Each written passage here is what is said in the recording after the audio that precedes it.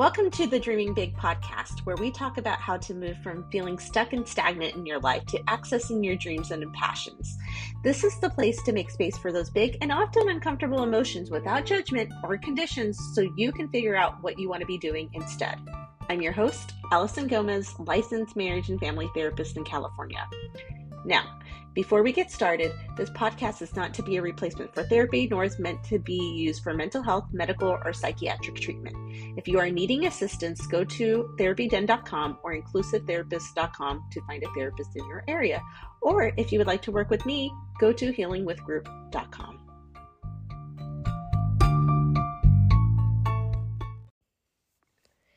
Hello. So today we are going to talk about why you should be curious with your emotions and the reason there is no such thing as bad emotions, which sounds like such a lie based on everything we've been told. You know, good emotions are feeling happy, and bad emotions are pretty much everything that isn't happiness, like fear, sadness, anger, shame, embarrassment, disgust. So let's talk about this. Well, I know that my experience is not a unique experience. I grew up in an environment where we prioritize the sunnier feelings, you know, that warm sense of optimism all the time. And if you know me, I can be extremely optimistic. I mean, that is not a lie in any way, shape, or form. However, I'm not always optimistic. I can be very realistic or very just pessimistic. And that was something that really wasn't looked warmly upon. And again, I know that my experience isn't that unique. I know this is something that happens in a lot of households when you're growing up, where there really isn't the space to be feeling anything that isn't just happy. So, you know, and there's not very, and a lot of times it's not very specific, like there aren't any direct messages saying that you're not allowed to be sad or you're not allowed to be angry or whatnot. A lot of times it's indirect. I mean, the times where it is direct, where what are you sad about? Oh, I'll give you a reason to be sad, or you should be grateful if you're feeling sad, you're ungrateful, or if you're angry, you're ungrateful for the things that you have.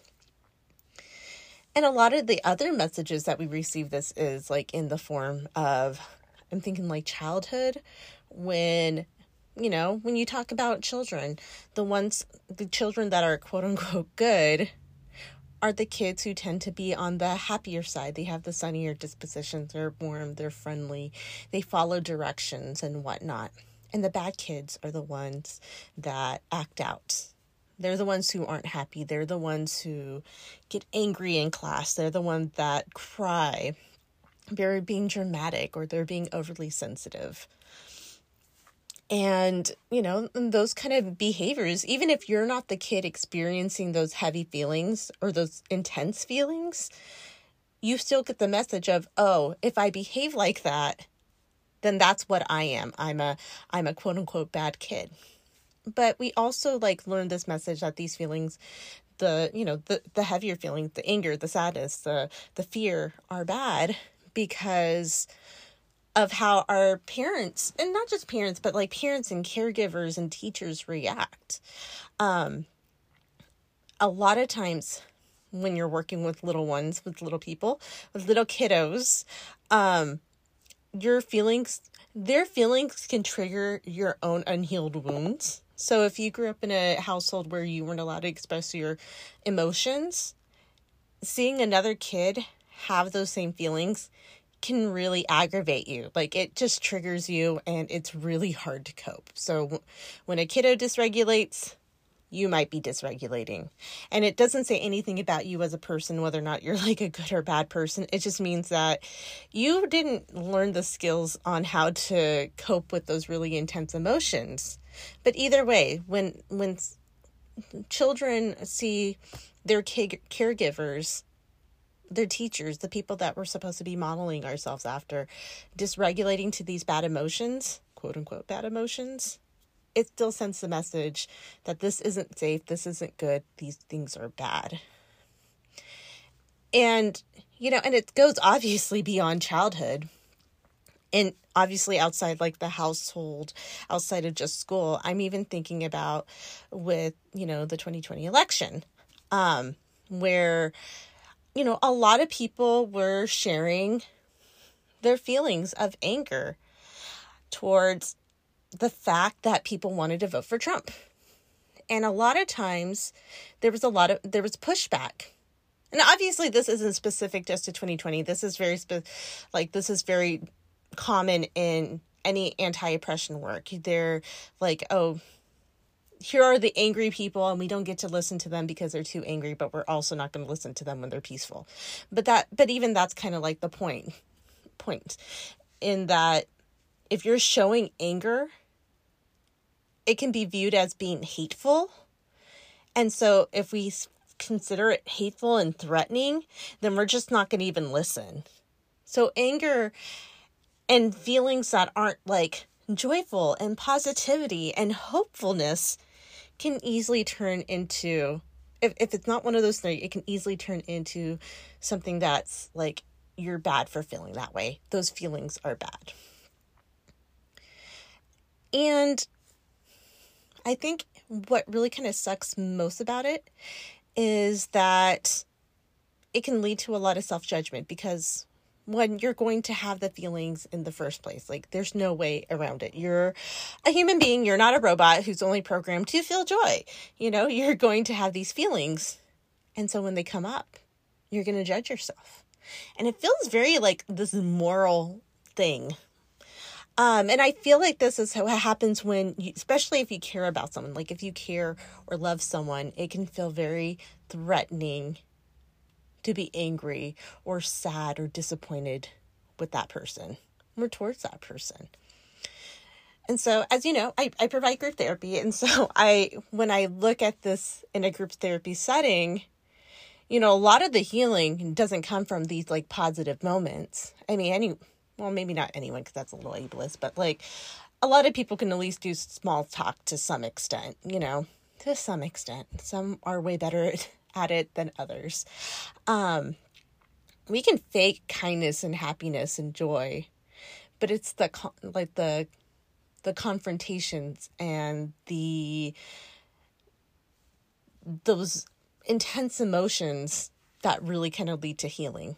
And so like with being curious with your emotions in the group setting, it can look like someone feeling guilty and shutting down because they feel like they're not allowed to be angry at a peer, especially if they care about that peer, because it feels like a betrayal. It feels like, oh no, if I love this person, or if I like this person, or if I care about this person, then I'm not allowed to feel this way. And because I feel this way, then, existential crisis.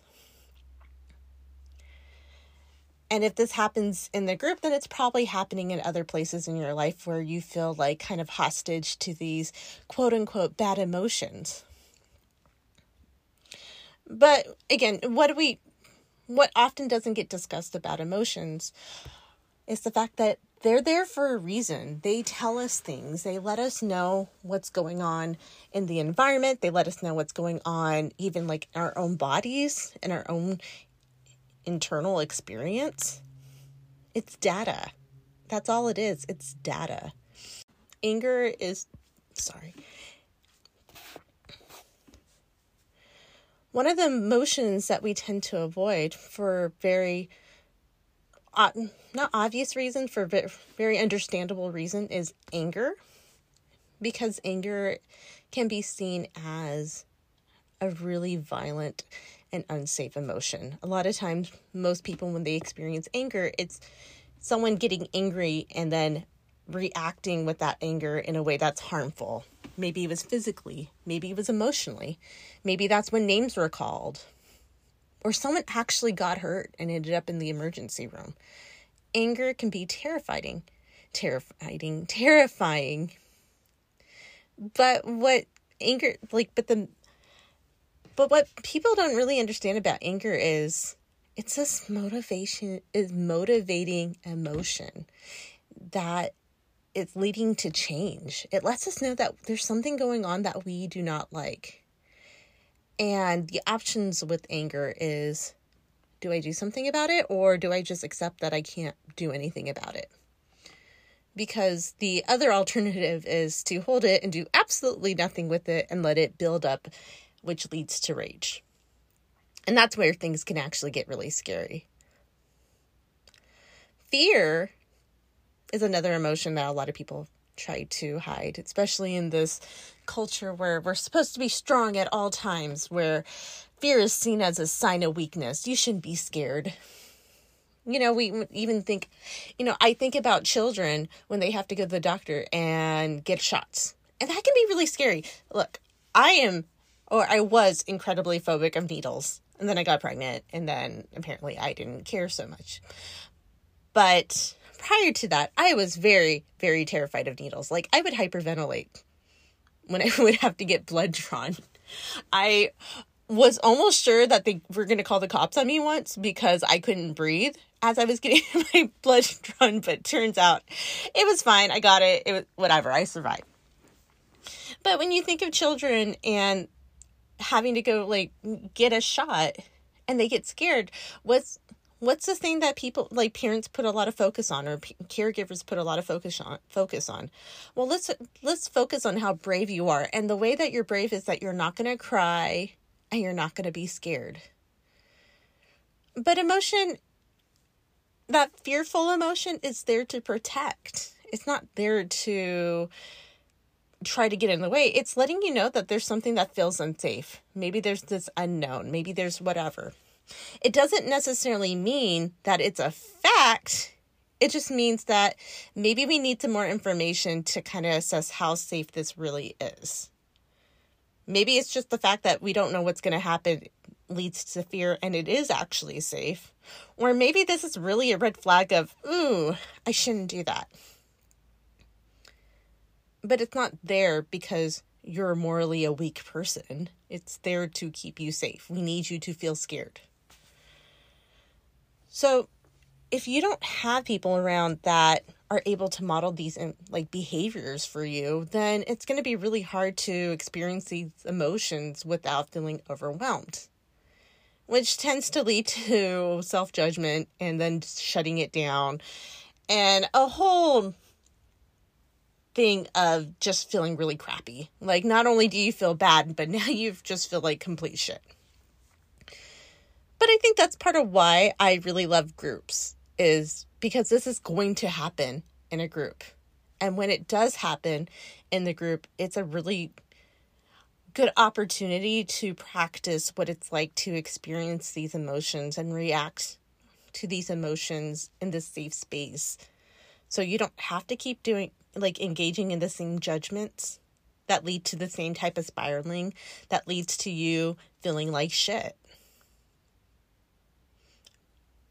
Or even, with the more positive emotions, quote unquote positive, like joy and happiness, even that can be really overwhelming, especially if you're used to being in a state of anxiety or sadness or just stress. So when you're in that space of group, you can really learn how to sit in it.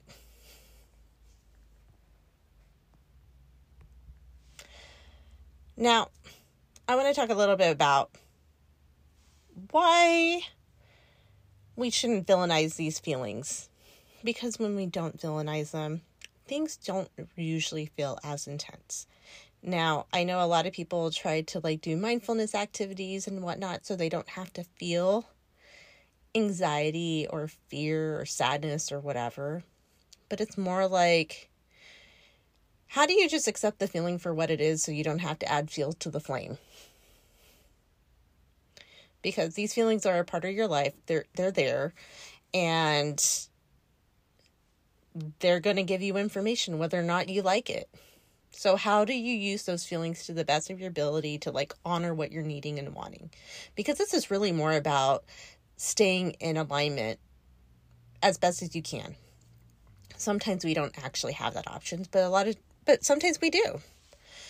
And when you're able to truly be curious and listen to your emotions from that curiosity and compassionate place, the feelings aren't going to be as intense. Because usually the reason that feelings become more intense is because of the judgment. The judgment's like adding salt to the wound. You're already hurting. You don't need to be adding more salt to the wound. It already hurts. So when this happens, like in the group, this is the place where you have that opportunity to ask for help if you're feeling sad. It's the place where you can talk about your frustration and anger with your peers without it having to look like maybe what it looked like growing up in your household. And there's somebody who can be there, aka me, who can help navigate that so no one actually gets hurt. So this can be a different experience. And not only that, we can talk about what's it actually like to have this new experience, because just having a new experience isn't usually enough for us to continue. Usually, if we have a new experience, it may feel good in the moment, but we're used to being comfortably uncomfortable. Like, I know what to expect when I don't talk about this anger or these frustration or this sadness. It makes me feel like shit, but I know what to expect versus like, what? I'm going to share with you? Then we can also process that whole experience of what's it like to actually ask for help. What was it like to air your grievances with somebody else and kind of work through that? So these changes can actually be more permanent than just like this one-time thing. So as we wrap up, being curious with your emotions won't happen overnight. You will benefit from not viewing your emotions like as the enemy, but rather as this is information that your body is trying to communicate with you, because it needs you to do something. It has needs that needs to be fulfilled. So with that, I hope you're able to just be a little bit more compassionate with how you're feeling. Thank you, and can't wait to see you next time.